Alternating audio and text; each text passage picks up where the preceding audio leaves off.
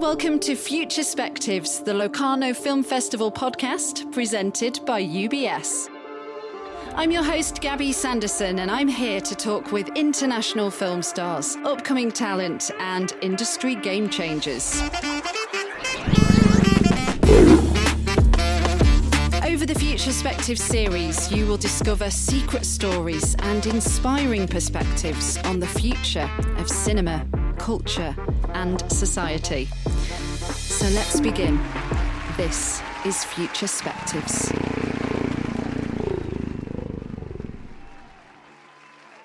This is Gabby. I'm here in Locarno, and we welcome now to the Futurespectives podcast a Greek-French film director, screenwriter and producer known for merging controversial political issues with the entertainment value of commercial cinema. Hello, Costa-Gavras. Welcome. Thank you. Let's start close to the beginning. Your parents moved to Athens after World War II, which is where you grew up until 1952. And that's when you moved to Paris to pursue a career, at first in becoming a writer. What form of writing did you want to do? I didn't know. You didn't know? No, the first thing was to escape Greece because there was no any future at that time for people belonging to my social class. And then France was the only place where I could study without have to pay for university rights and as a student. It was even possible to work and then to study, which is what I did. So I went to France, and of course I was very well received. Yes. And after starting at La Sorbonne, the letters, the studies, and I discovered there was a cinema school, and I went to the cinema school called l'IDEC, Institute of High Studies for Cinema. That's my very short story. Right. So this is when the ambition of filmmaking started to take shape? Even a little bit before. Because I discovered, I was coming from a country where there was a lot of censorship. There was no way to see the grand classical, cinema classicals from all over Europe, from France, for United States, and so forth. And then I discovered that there was the kind of cinema, from the cinema I have seen, I knew it was a classic cinema. For example, Erich von Stroheim, Grids, sort of tragedies in cinema. And that was for me a discovery. And I decided to try to learn to write with images, not only with letters. That was the difference. Tell stories with images. Right. Well, unfortunately, we don't have the time today to do an A to Z of your work. See what we did there? We're skipping to Z. How's that? You're smiling. Okay, carry on. Okay, so it's a film that puts the focus on the violent overtaking of Greece by a right-wing military dictatorship. Can you take me back to the moment when that project started for you? That project started a day when my brother, I was in Greece, I was coming back to France, and the airport gave me a book called Z, with a big Z on the first page, and I started reading it. And I was interested little by little, very much even. And I finished the book. It was a Friday, and by Saturday afternoon I have finished the book. And by Sunday morning, my friend Georges Semproun, the writer, called me saying, "You see, did you know what happened in Greece? The military took the power." That was a big surprise, and we met with George Semproun and Yves Montand and some other people. What can we do? So a petition, of course, we signed a petition. That kind of movement against. Some people proposed to do sitting in front of the Greek embassy. I don't like very much the sitting because it lasts not so much. I last a few hours, and then you get tired and you go back home. So I said to Semproun, "Why don't we make a movie about that book?" I like the book, and I told him the story. He knew the story in general terms, and we decided to write the book, to adapt it for the cinema. Wow. And it went on to win lots of awards, very prestigious awards. Your filmography, which focuses on political or sociological subjects that examine general problems in society, Do you look at the world with hope or with a heavy heart? I was young, like all my generation, who used to look the world with optimism, and saying something good will happen, and good things have happened. But when we see it today and we discuss with young people, they say we don't see good things to happen. There's a kind of lack of optimism for the future today, and I understand them. Yeah. Because nothing is very, very promising for the future. So, but I think we have to have hope. To fight, fight, yeah. Which is good, but also to fight more than hope, and to change things. It's absolutely necessary. Yeah, yeah. And you turn your lens on some of the darkest chapters in history, and you do fight. How do you sort of kick back and shrug off the weight of your projects after a long day's work?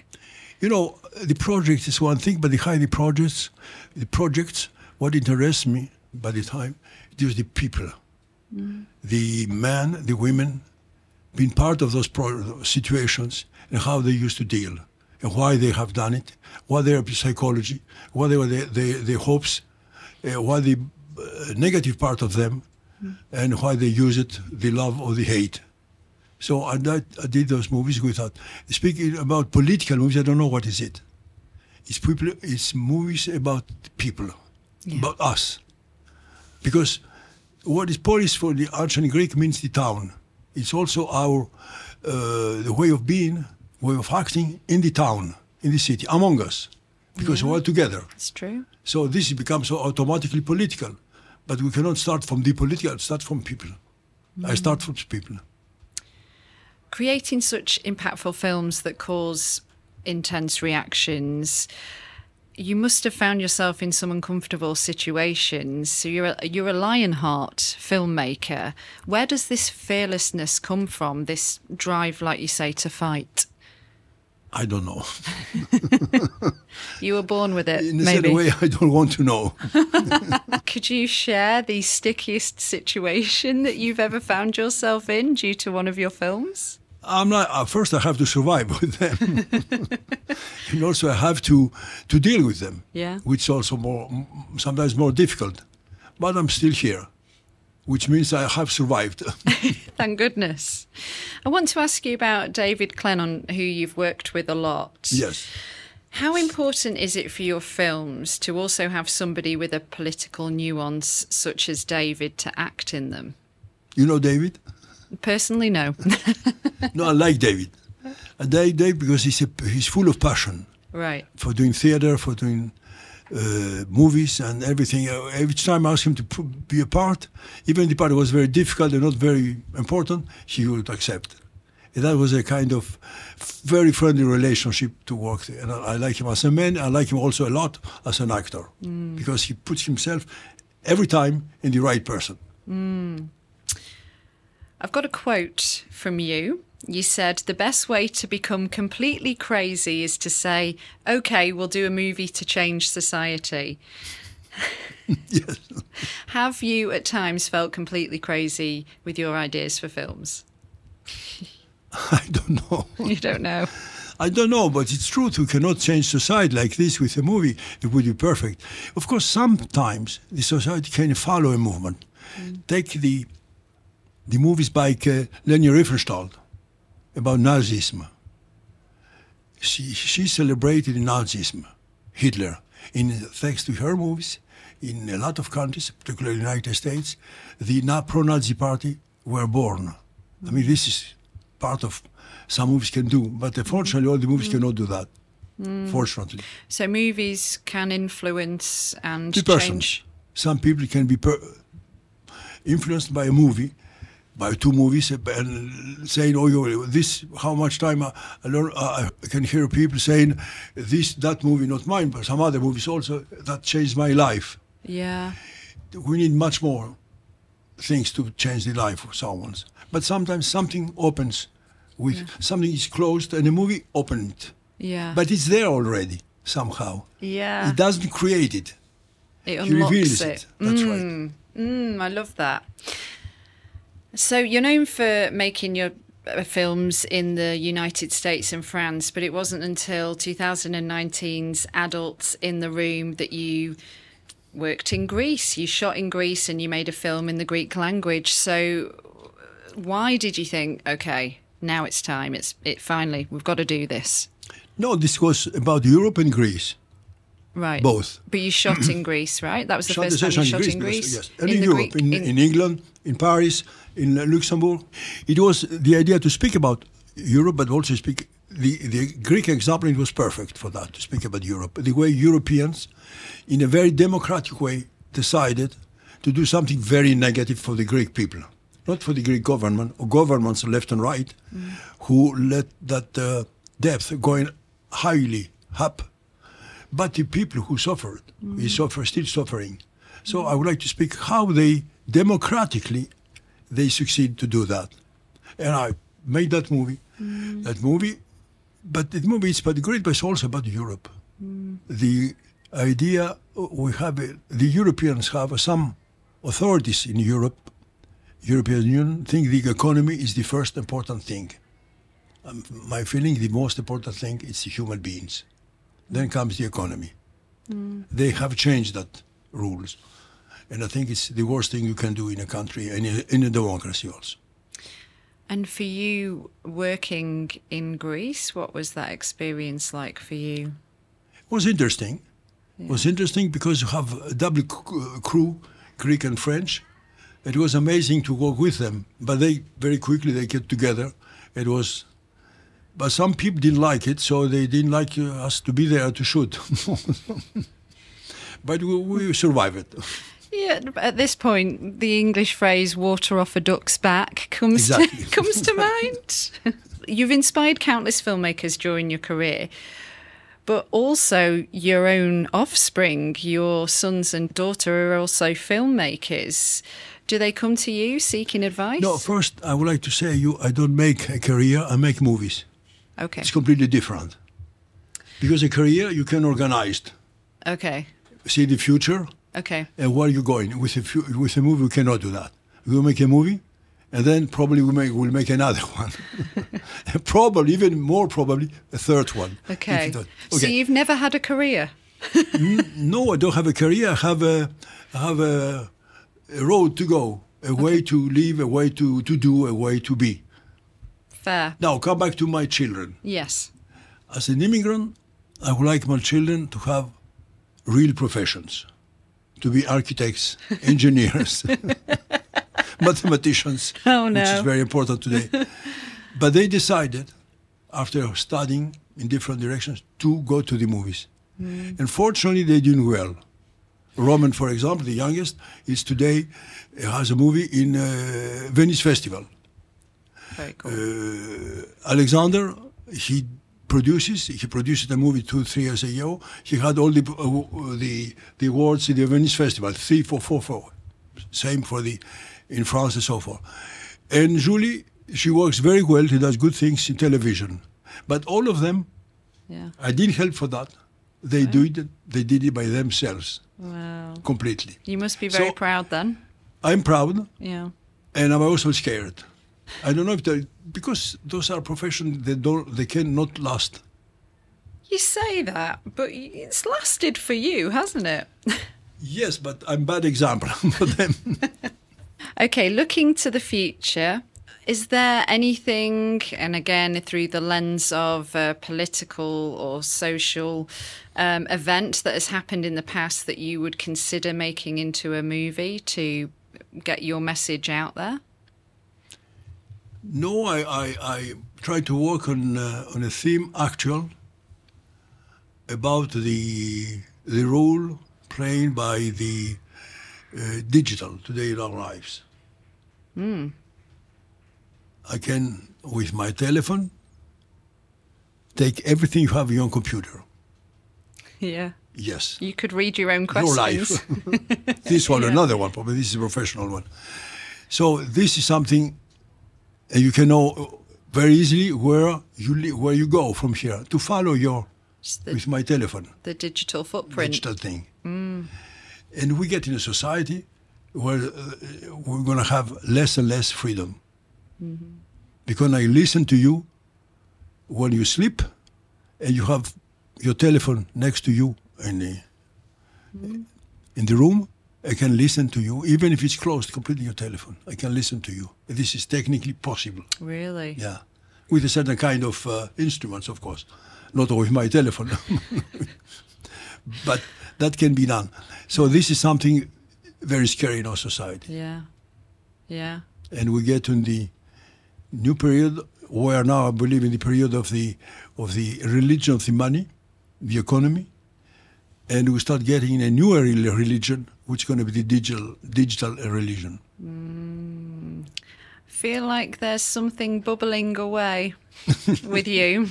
That we it's not very optimistic, but we can make also a funny movie with it, or a tragedy.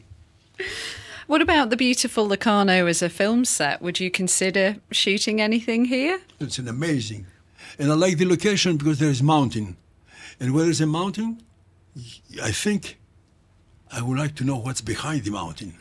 Of course you would. And then the other one. So, of course, we have the same thing with the sea, but it's a long trip to go the other side. Would you ever use Locarno as a backdrop for one of your projects for films? Maybe? Maybe. Yeah. Because the project can travel everywhere. Yes, true. In particular here in Switzerland. It's a center of another religion, the money religion. What does success look like for you, Costa? The success, it's of course good, pleasant, Yeah. and essentially permits to make another movie. Yeah. Essentially. You'll never stop working, will you? No, I think I still have some passion about things. I will go on. If the passion starts, it's the beginning of the death, before to die. Of course. Any kind of passions. No. When the passions survive, say, have to try to deal with them. Yeah. And you deal with them with a wicked sense of humour, I think. I try. I think I like humor. I like humor. I like the Italian movies of a certain period. They were full of humor, full of tragedy, full of humanity. Mm-hmm. They don't do it anymore. I regret it. Thank you so much for this conversation, Costa. Thank you. There's one thing left to do, if that's okay. Let's roll your closing credits. What movie have you watched most in your life and why? My movies, when I'm editing them. Amazing answer. If you could have the Piazza Grande to yourself with your friends and maybe family, what movie would you most like to watch on the big screen? A funny movie, a comedy, yes. Yeah.